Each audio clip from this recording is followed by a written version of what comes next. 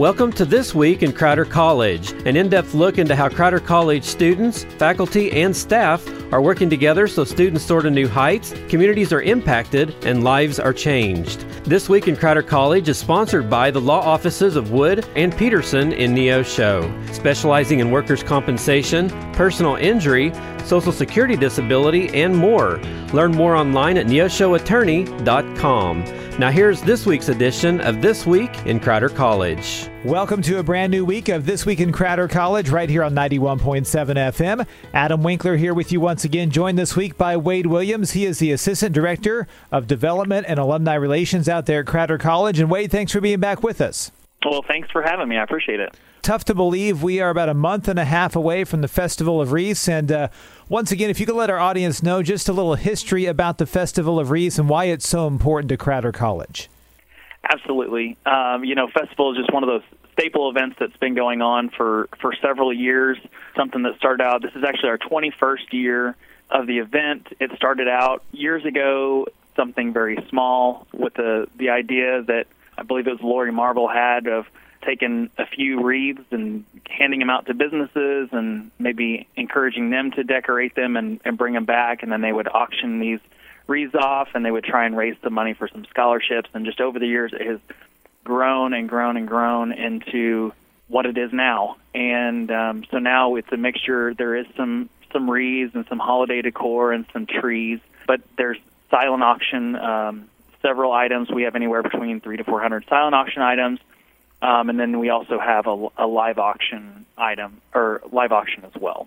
Well, take me through the process of getting all these items that are available for bidding at the Festival of Wreaths on November 14th. And what's the process on that? Do you have people that just randomly call up and say, hey, we know you guys do this, we want to donate, we've donated before, or is it something you and your team have to work at, or is it kind of a mixture of both?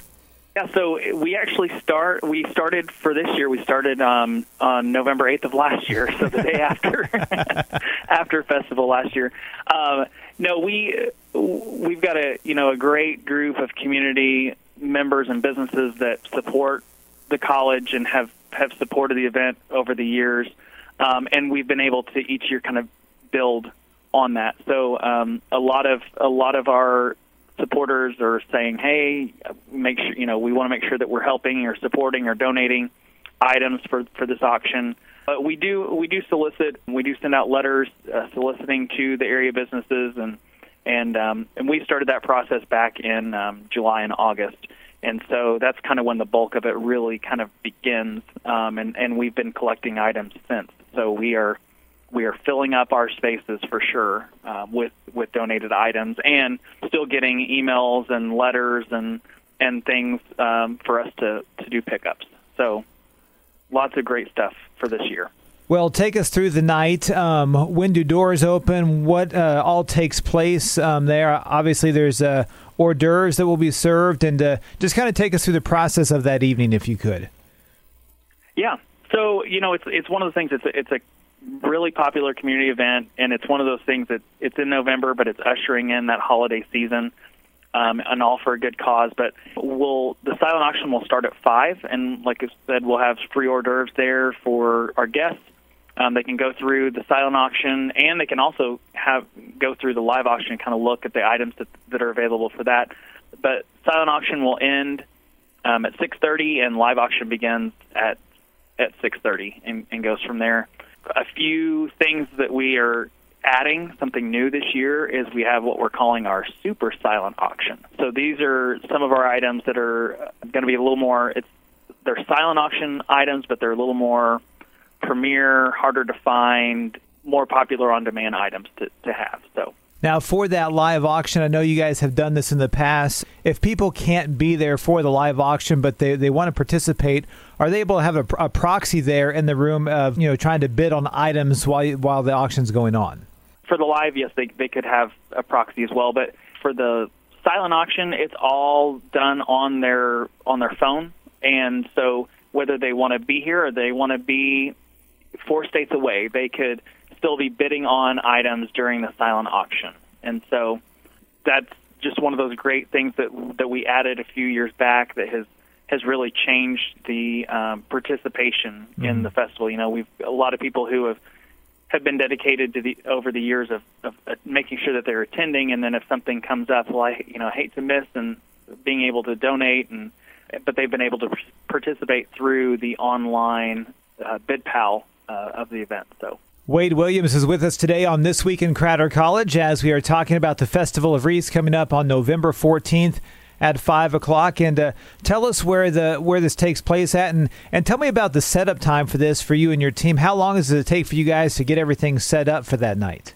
Well, it's going to take place in L.C. Plaster Community Center on the campus of Crowder College, and we will actually start moving in next week in preparation for starting the creating of our Christmas decor, the trees and the wreaths.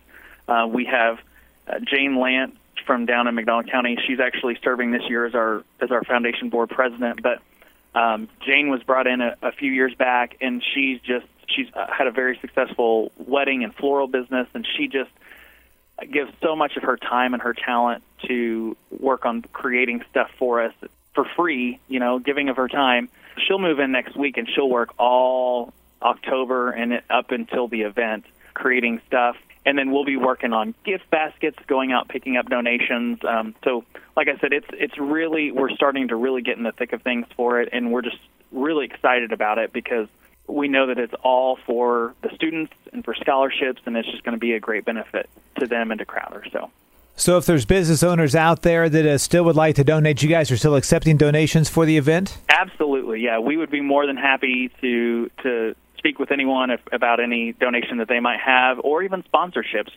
We've got several sponsorship options available, and we've had a few new sponsors that have never donated or been a part of it before that have kind of stepped up and said, hey, we recognize this is a pretty great thing that's being done here locally in our community, and we want to be a part of it, and we want to help out. And so that's been great to see some of that. But they can reach out to the foundation at any point, contact us, and we'd be more than happy to talk to them about that.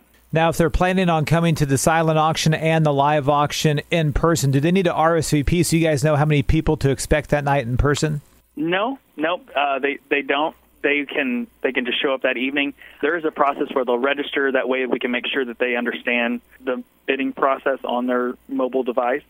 But other than that, it's free and open to the community to come in and support. Like I said, it's all about scholarships for our students, and we typically raise around $100,000 or more.